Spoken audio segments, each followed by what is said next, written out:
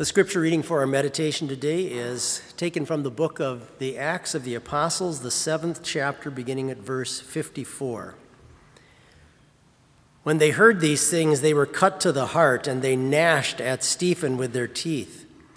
But he, being full of the Holy Spirit, gazed into heaven and saw the glory of God, and Jesus standing at the right hand of God, and said, "Look, I see the heavens opened and the Son of Man standing at the right hand of God." Then they cried out with a loud voice, stopped their ears, and ran at him with one accord, and they cast him out of the city and stoned him. And the witnesses laid down their clothes at the feet of a young man named Saul.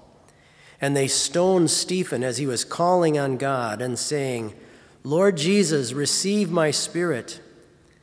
Then he knelt down and cried out with a loud voice, "Lord, do not charge them with this sin." And when he had said this, he fell asleep. Here ends our reading. We remain seated for our hymn.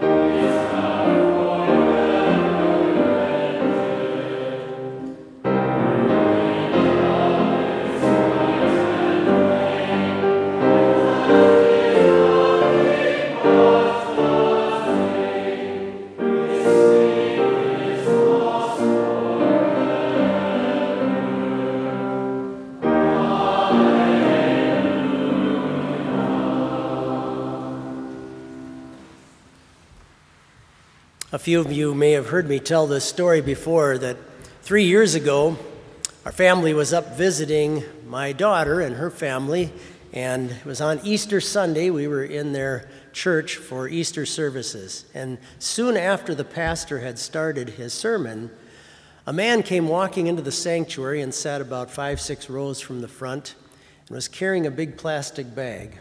And nobody recognized this man. And he sat down right on the aisle. I happened to be one aisle behind and right across from him. And about a minute after that, while the pastor was preaching, he began yelling at the preacher and calling out to him and responding to things he was saying to him in his sermon. And you could feel a real discomfort go through the congregation. And this kept up for a while. He had a number of responses, and at first the pastor ignored him, but then after a while, he started to actually answer some of his questions and some of the things he was saying. But it was a very weird, tense moment. The church was packed, probably 350 people or so in the sanctuary, and I actually took out my iPhone and began filming this just in case anything were to happen. My daughter took her little infant child and ran out into the narthex, and I saw another mother or two do the same thing. I saw people begin moving away from him in the pews. One lady got up and even moved across her husband to be shielded from him. Suddenly, a very large man on the other side of the church got up, one of the members, and came walking around and up the middle aisle and sat right behind this intruder and put his hand on his shoulder. Found out later he was an off-duty police officer, and put his hand on the man's shoulder. But you could feel the fear in the congregation when this happened. On Easter Sunday, you could feel the fear of death right there. Here we were, worshiping the risen Christ, the one who has the power over death, who the keys to your grave are in his hand, and singing praises to him, just as we're doing right now. And yet, we could just feel inside of all of us a fear of this enemy of death right there. God didn't create us to die. He created our bodies to be alive. And death is an unnatural consequence on our bodies because of the fall into sin. We don't need to look any farther than our own wickedness and evil thoughts inside of us that continue to promote and cause the spread of death in our world today. It's because of us that it's here. And Martin Luther said, even the pig squeals at the slaughter. All of life, all living creatures have to face this horrific enemy. What a difficult situation for Stephen, one of the early deacons in the Jerusalem congregation, to have to face such a horrible way to die, the death by stoning. And think what irony we have here in this story before us, that here is somebody who has dedicated his life, because of God working in his heart, has dedicated his life now to serving the one who answers the problem of death for all people.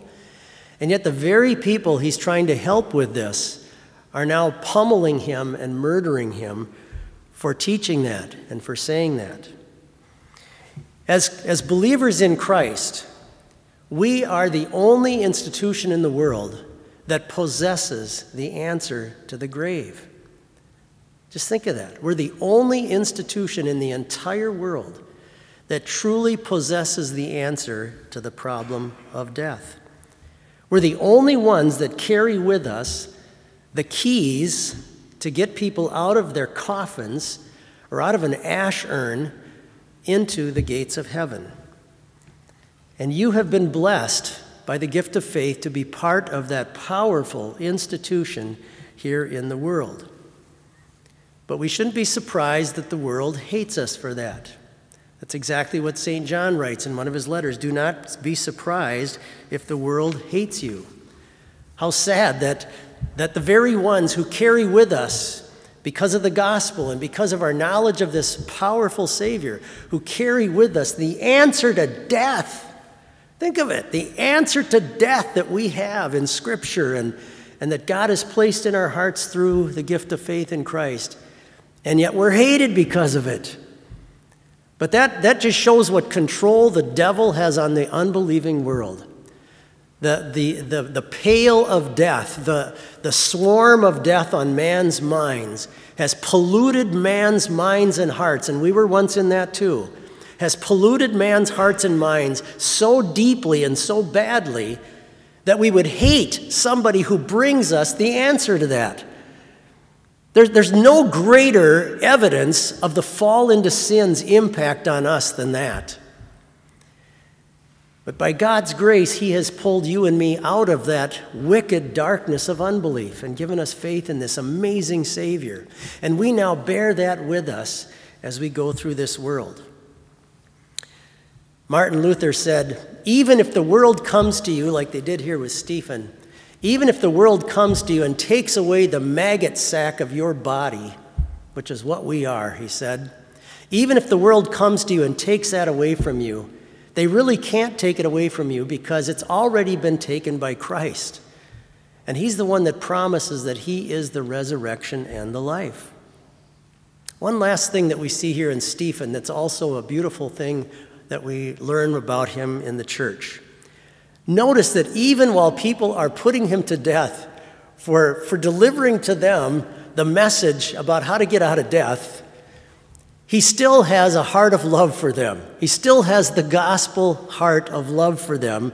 And he says, Lord, do not hold this sin against them. Sounds like our Savior, of course, on the cross. Father, forgive them, for they know not what to do. Think of the power of the gospel. Think of the power of love that works in the hearts of believing Christians. That even when the world hates us to the point of wanting to kill us, we still want them to know about Christ.